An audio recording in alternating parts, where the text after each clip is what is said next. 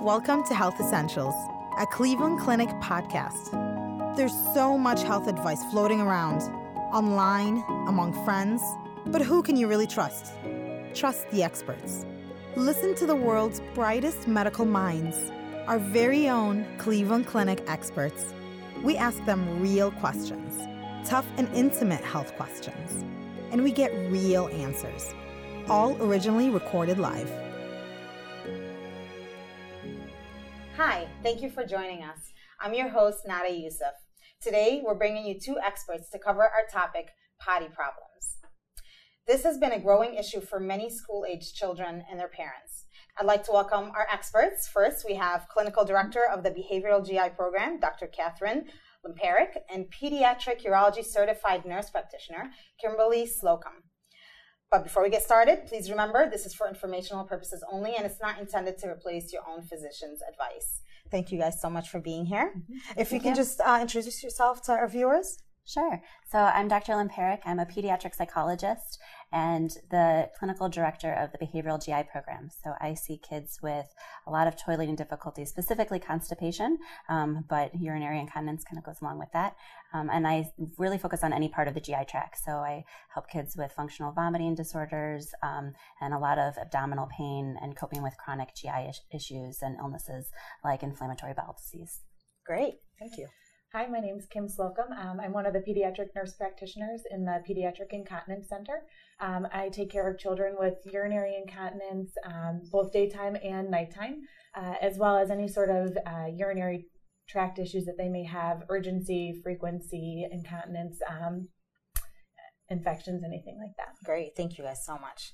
So reasons for incontinence and all these potty problems, they range from everything from simple to complex. So we have a lot to cover. First, I want to talk about, when we talk about potty accidents or potty problems, as parents, we think our children will outgrow it. At what age does this actually become a diagnosis? So from a constipation standpoint, for the technical term is encopresis, which is pooping incontinence. And the diagnostic age is at 4. So that we expect kids to be generally continent by the age of 4 with still occasional accidents, but not frequent accidents. And then urinary goes about the same timeline. Normally around 4 or 5, we expect to see them, continent with their urine. And then as far as nighttime goes, it's a little bit later. We generally see around the age of 8 or 9. It's not even technically a diagnosis until the age of 6 that it's considered an issue. So for nighttime, it's correct 6. for nighttime. Daytime, the official diagnosis of enuresis is 5. So also a little bit later. So it varies too. So is this like a hereditary thing, or could it be? Can be. It can be? Wow. Okay. Great. And now, when does something like bedwetting signal a serious issue? Because I know a lot of people going through potty training. It could take a little longer, especially for boys versus girls. When is it a problem? Yeah. So boys are more likely to wet the bed than girls. Girls are more likely to be incontinent during the day. When it tends to be a problem is when a child has been dry for a significant period of time, typically around 6 months, and then they begin wetting again. I don't want to say it's necessarily a problem, but that's when we go looking to make sure that there's not something else going on that may be causing the wetting. Sure. Okay. And now, when we know a lot of these problems are due to holding your poop or holding their pee, what is behind the holding? Big question. So yes, it's I think about it as the perfect storm that happens in usually preschool toddlerhood, where 2 things that happen with your poop actually is that your poop changes. So you no longer have the mushy baby poops. You now have the more formed adult-like stool. For many kids, that can feel at least different, if not a little bit uncomfortable. And then also around toddlerhood, you learn that you can control your bodies, and you learn the wonderful word of no. And so from a toddler mentality, 2, 3, 4-year-olds, this doesn't feel comfortable. I don't like the way this feels, so I'm not going to, and I now can control it, so I'm not going to do it. And so what happens then is that then turns into sort of a vicious spiral where the next time that they poop, then it becomes larger and harder. Yeah. Then they really don't like the way that feels. And then they're definitely never doing that again. So they hold it even more. And then it gets bigger and harder and on you go. Sure. Same thing with urine. Yeah, that's actually very interesting that you say that, because we see the same thing with urine incontinence, especially young girls and boys that get urinary tract infections, because they learn that it hurts when they go to the bathroom. So then they start holding and they don't want to go to the bathroom, and it leads to more and more issues. Wow. Okay. Well, if my child's never had any potty issues, but then recently just had an accident, should I be worried, or is this just like an accident? When is it an accident? When is it like time to go see a doctor? So kids around the age anywhere between 3 up until 6 even are likely to have occasional accidents for a variety of reasons, usually because they're kind of distracted and really focused on playing and other more enjoyable things. They haven't fully picked up on that connection when their bladder or their bowels are telling them, hey, I'm full, you need to pay attention to me. They haven't 100% made that connection, and so they're bound to ignore it every once in a while. Sure. And when it comes to incontinence, is it just behavioral? Not always, but a significant portion of it, I would say. Sure. Well, and I would actually argue a little bit that it's never just behavioral, or hardly ever just behavioral. Sure. There's almost always a behavioral component to it, but so what we call it functional constipation or functional incontinence is about 80 to 90% of all kids who are incontinent, that there's some type of behavioral component to it. Okay. But the vast majority of kids that I see are also either constipated or have a long history of constipation. And so my whole goal as a psychologist is try to help kids and help families learn that pooping or peeing does not have to be a painful, unpleasant experience. And I've yet to ever be successful if it's still a painful, unpleasant experience. Yeah. So if they're still constipated, then we're not going to be very successful. And so that's why having joint treatment with both someone to focus on behavioral aspects as well as the medical aspects are really important. Sure. And what causes a child to wet the bed? And let's talk about maybe are there drinking restrictions that we should be making as well? So again, there are many things that go into bedwetting. Oftentimes it's the fact that the child just needs to grow a little bit, it needs to mature a little bit, the body itself needs to mature. But we do ask all of our children to stop drinking about an hour to 2 hours before bed, to try at least to eliminate that factor as something. And then you had spoken about constipation. Constipation goes into it as well with the bedwetting. So we always try to work on that with our kids too. Sure. And now, you mention behavioral had 80 to 90% something to do with that, or is that? Yeah. So in depending on the study, about 10 to 20% of kids, there's no behavioral factors. It's an entirely medical condition. I see. But for most kids, they fall into that sort of cycle of this is uncomfortable and unpleasant, so therefore I'm going to take active steps to not do that. Sure. And then by and large, they're making it worse for themselves without knowing. Now, facing any major life changes for a child, new school, new home, divorce, death. All of the above. Yeah, all of that can. And we're just about to head into summer, so the routine. The routine. A lot of kids are pooping on routine, so they poop right before school, or they get home from the bus and they go and poop. Well, if you're no longer going to school and now you're in summertime and there's no routine, then that can cause. And then also you're outside a lot more, you're sweating more. Anything that affects your diet can affect it, and then definitely anything that can cause stress or change your routine can cause issues. I'm glad you brought up diet. That was my next question. I have 2 little children. I go to a restaurant, kids menu with all the colors and all the toys, and as soon as they look at it, it is burgers, buns, mac and cheese, tenders. How much is diet affecting our children, and what do you guys recommend our children should be eating to add more fiber in a kid's diet? That's a difficult question. Yeah, that's loaded. Kids are very picky eaters to begin with. I struggle with my own child to get her to eat. All she wants is mac and cheese all the time. So it's always difficult. But for us, we always try to get as many fruits and vegetables as possible to increase that fiber intake and hopefully get things moving a little bit more. Sure. Sure. Yeah, I would say definitely focusing on the natural fibers of fruit and vegetables. And along with that, making sure that they're drinking enough, and especially drinking during the day.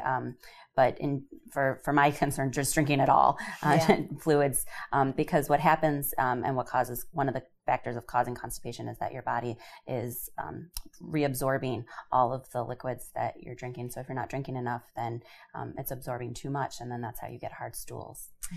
Okay, now with a lot of children that are constipated, because I know with constipations, one of the biggest things that I see with my kids or my friends' kids, is this a habit? Well, I want to call it a habit if it's just behavioral, but is this something that you need to tackle early on that can become like a habit into adulthood, or is this something that can change when you're older? Is it easier now?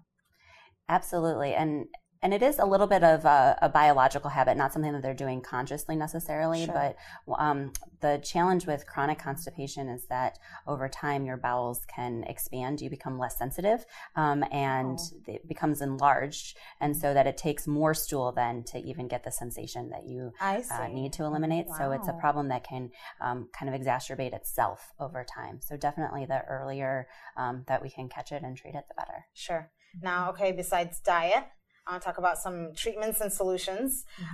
Is there lifestyle home remedies that maybe our viewers should know about to make it easier? So fruits, vegetables, and liquids are the big thing that we recommend from a constipation standpoint. Regarding home remedies, at least. I think the other big thing is to make the toileting environment comfortable and relaxed. So in order to poop, we talk a lot about your muscles and which muscles are necessary. You need to be relaxed. So your bottom muscles, as we refer to it with the kids, is that your bottom muscles need to be relaxed in order to allow the poop to come out. And a lot of times, by the time kids have come to see us, the entire toileting environment has become really negative, and that they are getting yelled at. Parents are frustrated. They know that the bathroom is a place that they can't do what mom wants them to do. And so the whole thing, and so when you're tense and tight and stressed, essentially you're just squeezing your bottom muscles and you're not allowing the poop to come out. And so really focusing on allowing the bathroom to be a pleasant, positive, relaxing place, which is hard because it's a porcelain. It's not the most relaxing place in the, put toys for them or something. But like, I've heard about like the squatting position even. So sometimes what I do when my daughter is really constipated, I have no idea what to do. I have no idea as a mom what to do if my daughter's telling me that she's in pain and she doesn't want to push it because she's terrified of the feeling, and you know, you can relate. But so I put the stool under her feet, and I've heard, is that helpful? Absolutely. So if and we think about how kids fit on the toilet anyways. You got these tiny little butts. Yes. That what they're doing is they're kind of doing this balancing act that what they're doing is they're engaging all of those muscles that are supposed to be relaxed and just trying to balance and not fall in. Sure. So making sure that they fit on the toilet seat and then elevating their legs will also help to relax their bottom muscles. Sure. We do a lot of the same with our kids for urinating, and we actually tell our kids to use, they have like a basket that they keep in the bathroom with them, that they can, play on their tablet, they can blow bubbles, they can play with a pinwheel, something like that to help relax them a little bit and allow all the urine to empty out of the bladder. Okay, so could that ever be a negative thing to sit too long on a toilet? Like if your child's, well, especially with pooping, pushing when you're not supposed to. Is that bad if I have my child sitting on a toilet for a long time, or is it okay? Yeah, that's a great question, actually. So a lot of the gastroenterologists that I work with will say that they want to limit the time to some extent, because when you're sitting in that environment, your muscles are also not supported. Right. And so sitting there for too long can also cause problems in that regard. So. Sure. Okay, and we talked about frustrated parents, right? As a mom, how do you cope and how do you support your child? What are you supposed to do? What is the response to an accident? Whether, I know bedwetting is probably more common maybe, but how am I supposed to respond? It's very difficult because it's very easy to get frustrated, especially when it's happening time and again, and you want so badly for it to stop, but there's nothing you as a parent really can do. Unfortunately, a lot of it, is on the child. Right. But it's very important to try as best you can to stay calm. Remember that the child had an accident. They're not doing it on purpose. Try to reassure them that, we're working on this. It's going to get better. Make it something that you're working on as a team. Sure. The family, mom and dad and the child are working together, not something that the kid has to take care of themselves. Sure. Very good. Very good. And I say absolutely give yourself credit for being a parent and being frustrated. Like this is a messy, gross, socially undesirable problem that we as parents are dealing with on, usually multiple times a day. Right. And so it absolutely is a frustrating thing. And yet we know that frustration makes it worse. Right. Frustration causes tension. It makes it harder for you to then pee or poop. Sure. And so trying to help your own, sort of pay attention to your own level of frustration can be really helpful. One of the things that I found to be helpful is to think about it as something that they're still learning about. So I have a 3.5-year-old. I also have a 1-year-old, and obviously the expectations are different yes. for the 1-year-old, and that things that the 1-year-old. So when she's like throwing food off of her tray, I'm kind of like, okay, like she's still figuring out how to pick up food, and that's okay. Yeah. Now, if the 3-year-old were to do that, that would not be okay, and exactly. I would get much more frustrated and much more angry. So to think about it as this is something that they're learning to do, regardless of their chronological age, because I think that that's what we get a lot really caught up on. Of they're 6 years old, why can't they do this already? Yes. But instead think about this is something that they have not mastered yet, just like writing their name or putting their socks on or whatever other skill, we can kind of hone in. I'm like, okay, they're still working on this. I'm calm with that. I can be calm with this. I think that's a very important thing that you just said, that even with 2 kids, they could be 2-3 years apart, but it's completely different the way you treat that one with more stern with the older child, because they should know. Now, so not assuming that they should know better. Right, right. Just, versus, like a little baby. So what kind of treatments for incontinence? I know this is going to be different for you too, so I'll let you go first. Okay. But what kind of treatments are there? And then, of course, me as a mom, I always think side effects. Are there side effects? Are they worth it? So, there's many things we can do. Medication is always one of them, but we try to avoid that. We try to work on more like toileting behaviors, how often they go during the day, when they go, how they go, all those kind of things that we try to work on first. And then, we can work on medication if we get there. Oftentimes we don't even get there and we don't have to worry about it. But it's something that we kind of have there on our back burner too. In case we need to use it. But of course, medications have side effects. Sure. And unfortunately, the medication that is most often used, but at least in our practice, causes constipation, which can then compound the issue.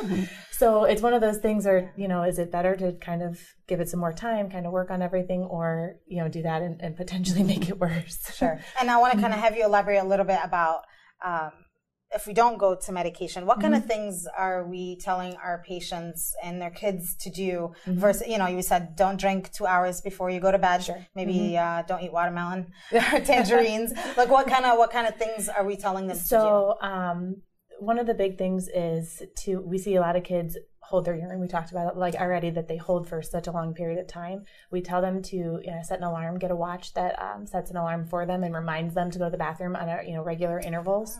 Because it's very frustrating as a parent to continually remind them and continually be told, no, I don't have to go. No, I'm not going to do it, Right. So that way it puts more of that responsibility a little bit on the child as well. And then to, like you had said before, make sure they have a step stool so their feet can be flat on the floor and they're comfortable in the bathroom. They're able to, empty as best as they can. There are a couple of dietary things that, we've found just by, doing a little research with the child, having the child keep a chart of, okay, these are the days I'm wet, this is what I'm eating and drinking, this is what I'm doing, and then sometimes we can draw correlations that way that help us to try to change it. Great. And I lost my question to you. I'll have you, and I'll go back to you. So the question being treatments, yes, right, for treatments. constipation and encopresis or fecal soiling.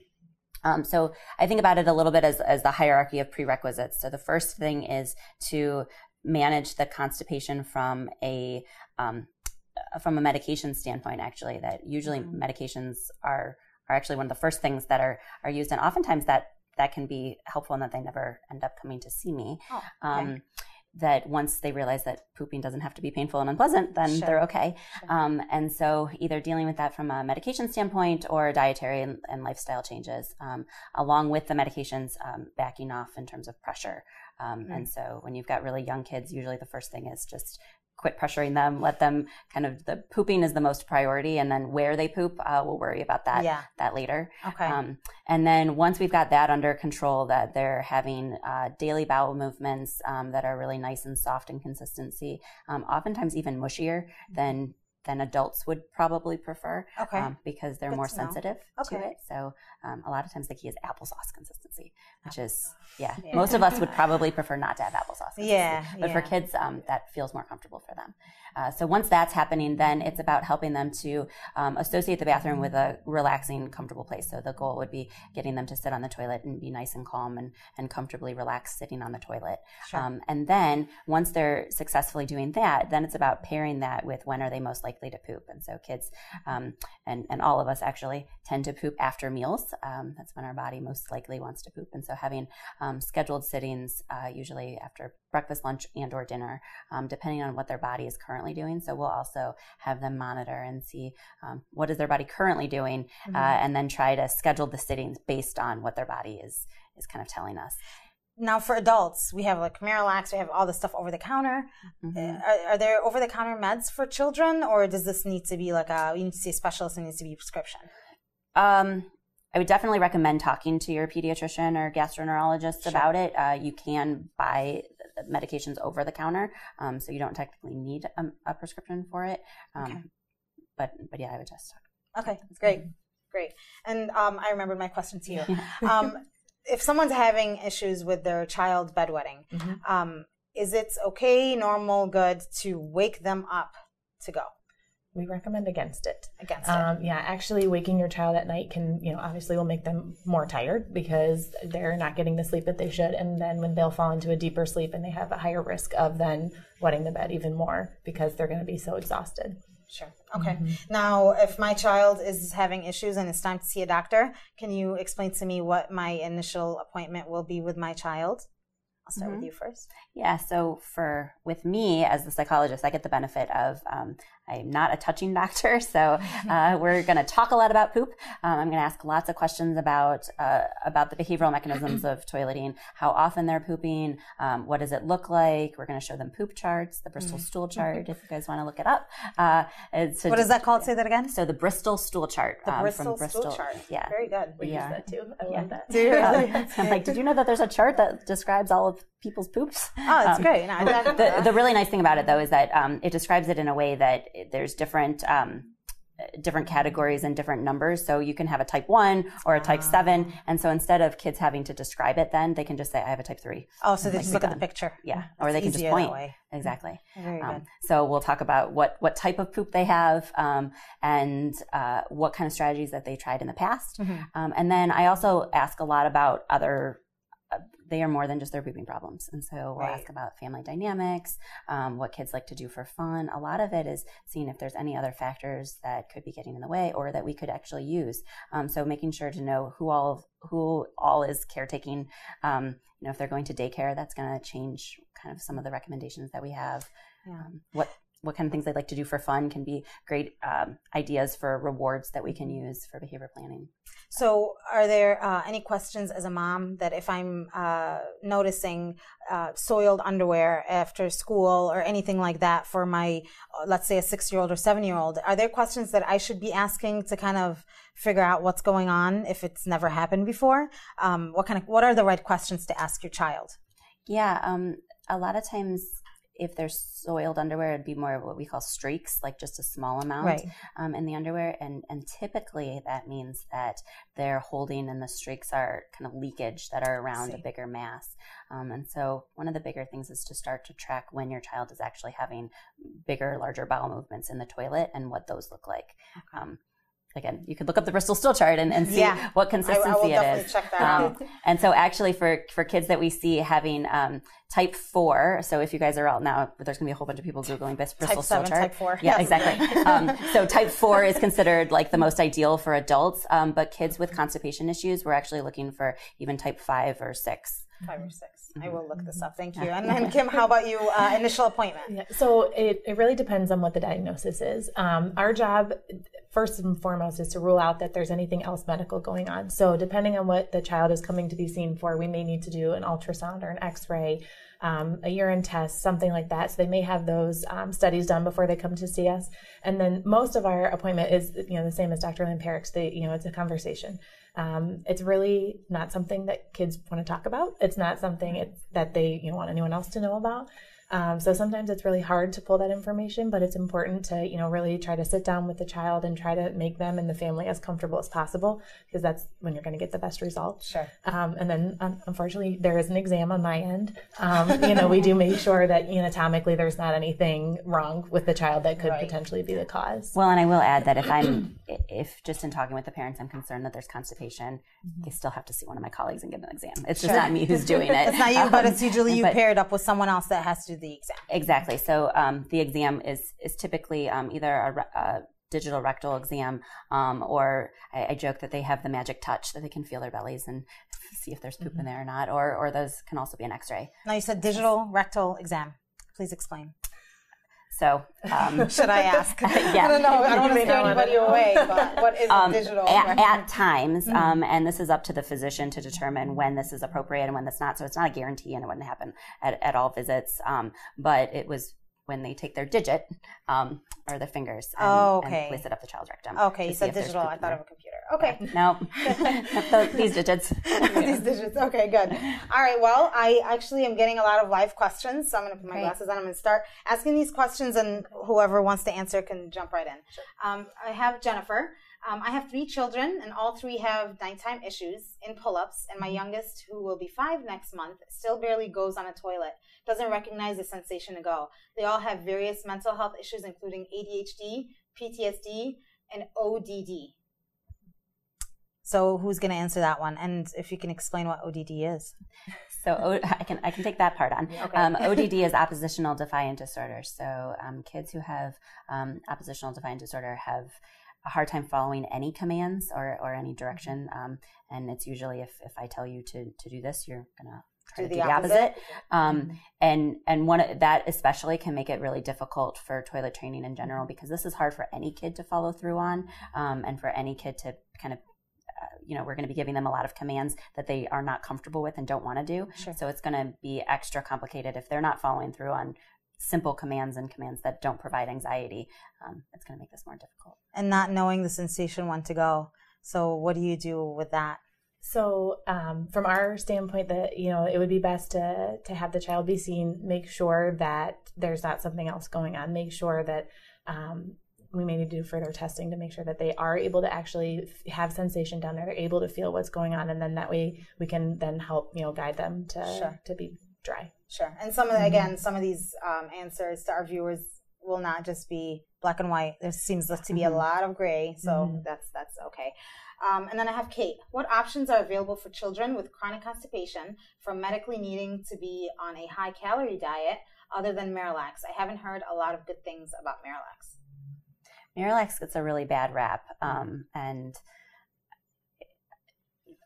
without getting too much into it, it is one of the most commonly used medications, sort of both within our GI department here, but also nationally.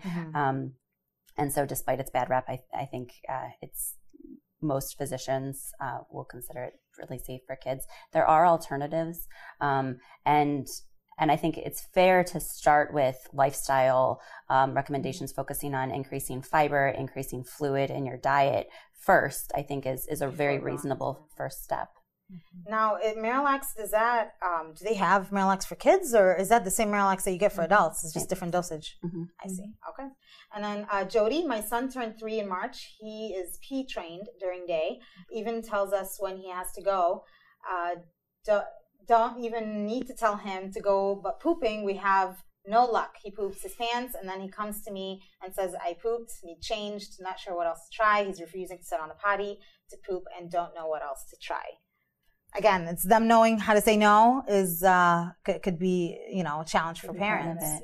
I think the first thing is to figure out what do his poops look like? What do they feel like to him? Because if it's something that feels uncomfortable, it's going to be much more difficult for him to go. Sure. And so making sure that we can get his poops as soft and consistent as possible. And then helping him, and sometimes with boys it can be more difficult because they transition to standing while they're peeing. And so they're not even used to sitting on the toilet. And so helping him to just become comfortable sitting on the toilet, sort of having daily sitting practices after meals especially. And so the goal initially is that you sit for a couple minutes, we read a book, life is good, and then you're done, and it's like, oh, that was easy, that was nice, and like no big deal. And then typically what will happen is they'll be so relaxed that eventually, if their poop is soft enough, something will just kind of naturally happen, and they'll have this look like, and then you're like, oh, that was no big deal, like that was pretty easy. And then eventually, then they start to make that connection of, when I feel this, then I do that. This is what I should be doing. Great. And I have Angie. My son is 3. He has chronic constipation, which is treated with Marilax and mineral oil. We think the constipation is due to holding, as he has been tested for milk allergy, celiac disease, with nothing available. He's perfect at not pooping his pants, but pee he has a problem with. We've tried to make him go 30 minutes after he eats. He's very headstrong. Sometimes he will pee on the floor. Sometimes I feel it's totally intentional, and I feel he doesn't even realize it. We've totally abandoned pull-ups. Besides sleeping at night, he keeps his underwear on, as he likes being naked all the time. And we thought he was intentionally peeing to get his clothes off. Please help. He's 3 at this point, I believe you said, right? Yes. Honestly, I would wait. 3 is a little young at this point to really be doing, a bunch of testing or doing anything like that to figure out what may be the issue. He is likely still learning. He's still learning how his body's working, learning what that sensation is. I would give him some more time before really trying to do anything. And unfortunately, if he's truly constipated, depending on how well the medications are working, that may be part of the cause too, because that can irritate the bladder a little bit and cause incontinence. So it sounds like there may be like a line between potty training and, incontinence issues. So the age for boys is usually a little bit older than girls. Is that right? Is it harder for boys with potty training versus girls? Because I've always heard that. I don't know if it's a myth. I have 2 girls. Technically, they say it is a little bit harder for boys than it is for girls. Okay. But generally, the age at which they should be potty trained, is still around age 4 or 5-ish for both. And I think the challenge thing that my heart goes out to all parents of 3-year-olds because, and even 2-year-olds, because a lot of the preschools around here and nationally don't allow kids to enter preschool until they're potty trained. Yes. And so this is where you get that conundrum of, it's not technically an issue from our standpoint, but it is starting to impact their ability to be with their peers. I see. And parents feel pressured. Exactly. Right. And you should not be pressured. This is natural. Exactly. And because pressuring makes it worse. Right. And so you're kind of in this catch-22 of parents are looking at the calendar and being like, okay, we've got 2 months to accomplish this, but I know that the more pressure I put on them, the worse it's going to get. Yeah. Very good. Thank you. And I have Joellen. Do you have tips on potty training on special needs children? I don't know if that's your forte. Yeah. I think that's a difficult question because, special needs can mean a variety of things.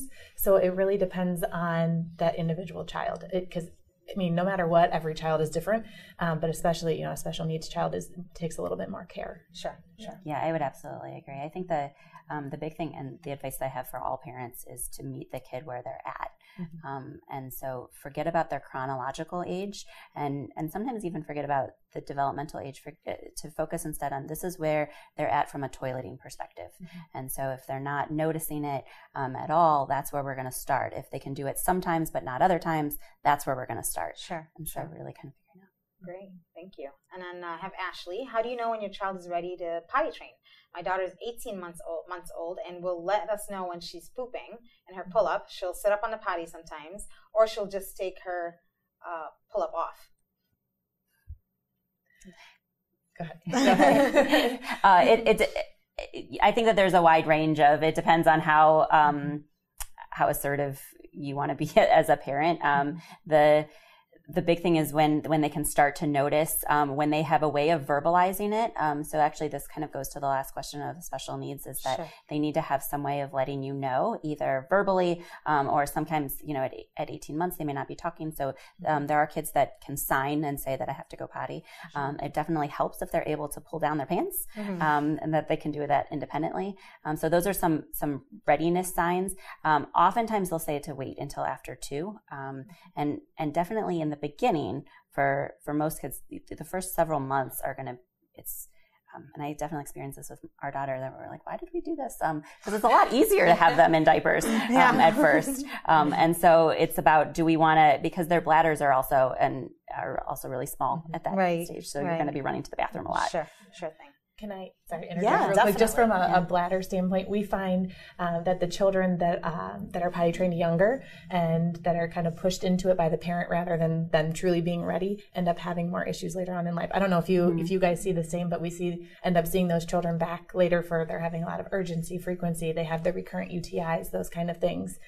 So I would agree. We always recommend waiting until they're later, even like 2.5, 3, till the child's really voicing that, I'm ready, I want to go on the potty, those kind of things. So potty training early is not necessarily a great thing. Not necessarily. Now, not every child, obviously, that potty trains early is going to have issues, but quite a few of the ones that we see later on, once school age, are ones that potty trained early. Very, very interesting. Margaret wants to know, my little one will pee in the potty during the day, no accidents, but will not poop. I'm nervous to let her not wear a diaper overnight because she has poop every morning in the diaper. So do we have anything for that? Yeah, I'm curious about how old she is also. But the transition, I'm going to speak about the transition to diapers versus underwear, because a lot of parents, and for some kids, I think it might make a difference that you put them in underwear and then they're more likely to go. For a lot of the kids that we see, it does not matter. And so it becomes more of a laundry issue. And do you prefer to throw out diapers and spend your money that way? Or do you prefer to wash underwear and potentially throw out underwear that way? Right. And so my general rule of thumb is at least 50% of the time they should be having either dry a pull-up at night or dry underwear in order to make that transition. Great. Thank you. Mo wants to know, my 6-year-old son had a tumor in the lower part of his spine, which affected his bowel and bladder, leaving him incontinent. No sensation of when he needs to go. Are there any medications that can help improve? He's going to 1st grade, and I'm nervous about him being teased. So that's a very good question. That really, when there's a child who has a spinal abnormality of some sort, whether it's a tumor or they were born that way, spina bifida, something like that, it really is medical management. I would really recommend that they either speak with their pediatrician or urologist to talk about that. Unfortunately, if he doesn't have the sensation from the spinal tumor, it's unlikely that he's going to be able to be fully continent without the use of a catheter or something like that. Sure. Mm-hmm. Great. And then I have Christy. My daughter's constantly withholding poop. She waits 3 to 4 days and ends up with poop trying to come out in the underwear, and she refuses to go.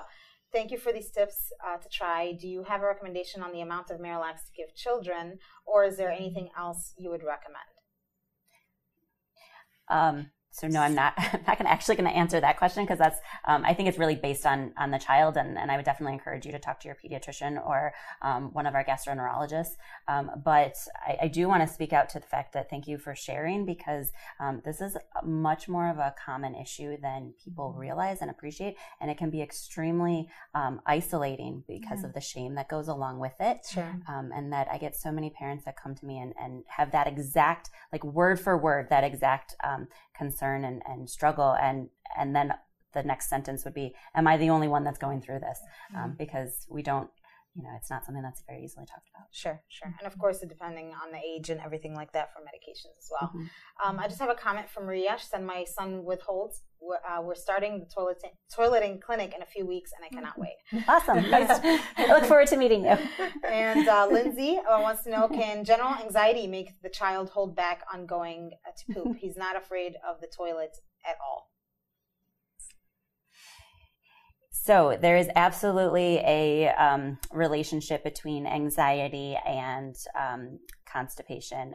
And we have some kids who are just kind of have anxious temperaments in general. Right. And then that results in constipation. And we've got other kids who are very carefree in other parts of their life. But then when it comes to this one specific, you can almost think about it like a specific phobia. Sure. When it comes to pooping.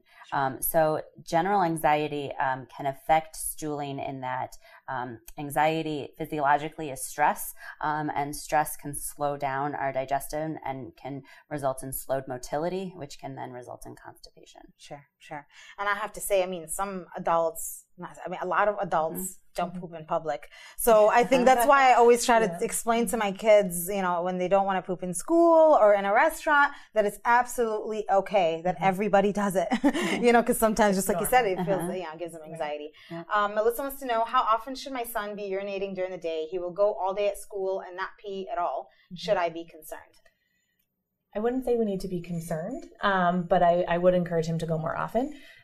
Generally speaking, children should be able to go to the bathroom about every 2 hours, 2 to 3, and they should be drinking enough fluids that they're able to go that often. Sure. So, you know, if he's not going that often, then you wonder if he's maybe getting a little on the dehydrated side, or, you know, if maybe he doesn't want to use the bathroom, there's an issue that they only get so many passes to the bathroom, or, you know, he doesn't want to miss class or something, like, which happens. Sure.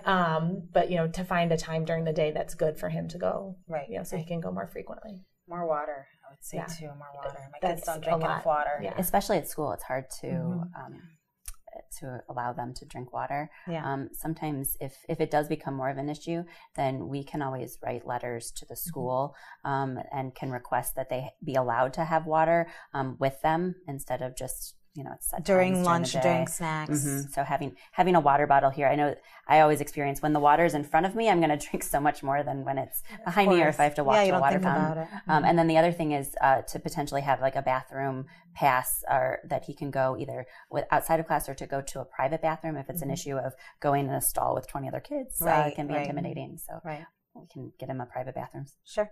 And then I have Dina. My daughter isn't diagnosed with constipation, but she does not go regularly. First of all, what is regular for a child? Second of all, what can I do to keep her stool soft? So the goal is 1 to 2 times a day. Some kids will go up to 3 to 4 times a day. If you're going more than that, it's likely that you're not fully eliminating when you're going, and just allowing a little bit out, which is a sign of withholding. If you're going less than that, we'll have some kids that go every other day. And I joke, I allow that.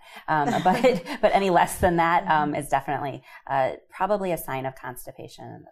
So if your child is not pooping regularly and going maybe 2-3 days or longer, you should be seeing someone then? Yes. Okay. Starting with either your pediatrician or the gastroenterologist. Okay, very good to know. Carl wants to know, is there a difference in nighttime wetting versus daytime wetting? Is one more serious than the other?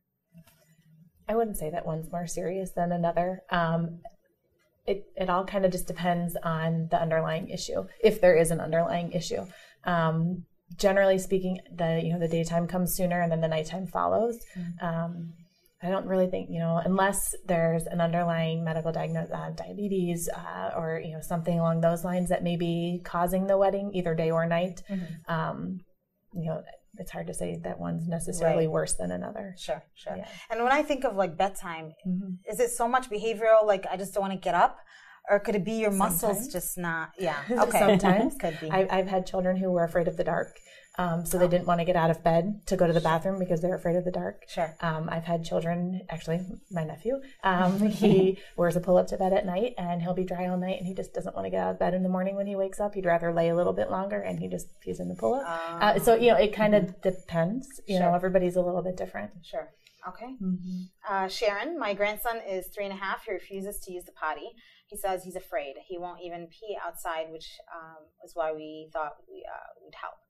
He has also chronic constipation since he's an infant. What are our options for helping him?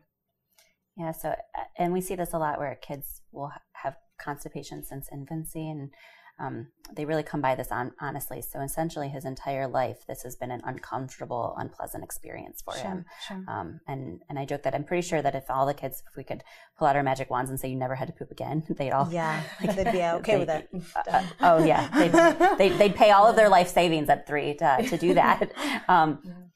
So the question being, things that could help. So one is making sure that the constipation is definitely addressed, that we're treating that effectively. And then going slow and helping him just be okay with the bathroom. And so it may even start with, I've had kids in the most serious conditions where we just walk into the bathroom and we wash our hands in the bathroom because the bathroom itself becomes this sort of really negative place. But then, sitting on the toilet, even with your clothes on, if you can't sit on the toilet naked, to just kind of get comfortable in that space without any expectation. Sure. Now, what do we tell moms and dads, parents? How do you make it okay to go pee and go poop and to, it's summertime, people want to play and they don't want to leave their friends and it's recess. So sometimes my child will come home and tell me that she hasn't peed all day because, she's in school, she's so excited all the time. They're busy. Yeah. Well, what should I tell her to help her to understand that she absolutely has to go without being too stern? It's difficult because, oftentimes children don't really understand it. They don't comprehend it. But what I always try to explain to children a little bit about, how the body works. We're constantly eating and drinking throughout the day, which means we're constantly, making poop and pee. Sure. So we should be able to go to the bathroom, multiple times throughout the day. And as best you can and try to encourage them to go. It's challenging because especially, kids get busy. They don't want to stop what they're doing. They don't want to stop playing with their friends, doing their math test, whatever they may be doing during the day. Sure. It's difficult. It's hard when you're not with them too, but even during those times in the summertime when you are with them more, and to think about the times that they're sort of mentally unavailable from the bathroom. So traditionally parents are pretty good about, we're about to get in the car and we're going to be in the car ride for a while. So everybody go to the bathroom before we get in the car. Right. Think about for them, being outside playing is the equivalent that the bathroom is just as unavailable as if they were in the car. We know it's not, but mentally it is. Sure. We're about to watch a movie. The bathroom's probably going to be mentally unavailable to them for the next hour and a half. And so it's like before we watch the movie, everybody go to the bathroom. Before we go play outside or before we get in the pool, everybody go to the bathroom. Sure. And make it like a habit so they know before we sit down and eat, go use the potty or after. And it's helpful too, you had said everybody go, make sure that it's not focused on the child that you're having an issue with. Sure. If you have multiple children or, mom and dad are going to the bathroom too, let's all go together rather than making it an issue for that child. Yeah. And that's what I try to do. So I take them to the restaurant. Before we sit down, we're all going to go potty. There's a lot of whining and I don't have to, I don't need to. Just sit on the toilet, whatever comes out, let it come out. But you have to. And it always does, right? That's the thing. They always do. It's just not long enough, but whatever. Now, we didn't really talk a lot about UTI, so I just wanted to ask you about that. Is there, what are the causes of UTI in children? Is it common? Is it not common? When to see a doctor?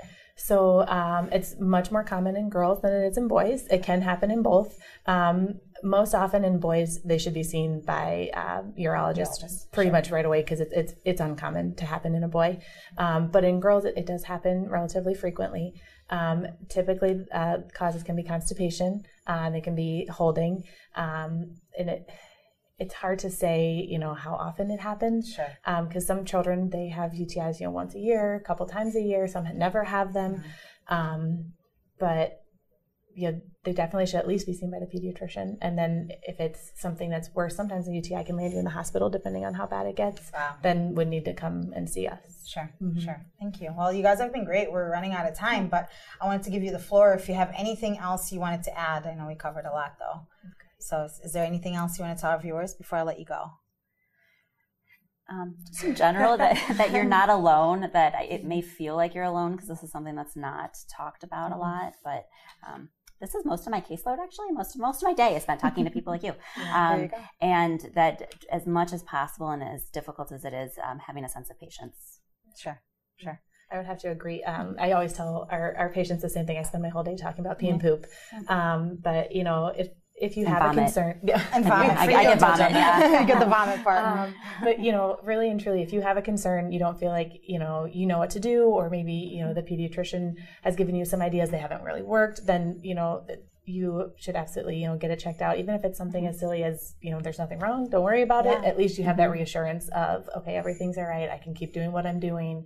And, hopefully we'll get there. And hopefully this brings awareness that you are not alone. This is normal. Everybody poops and pees. It's okay to have issues and to bring up embarrassing questions. It's not embarrassing. Great. Well, thank you so much for your time today. And for more health tips and information, please follow us on Facebook, Twitter, Instagram, and Snapchat at Cleveland Clinic, one word. We'll see you again next time. Thank you. This concludes this Cleveland Clinic Health Essentials podcast. Thank you for listening. Join us again soon.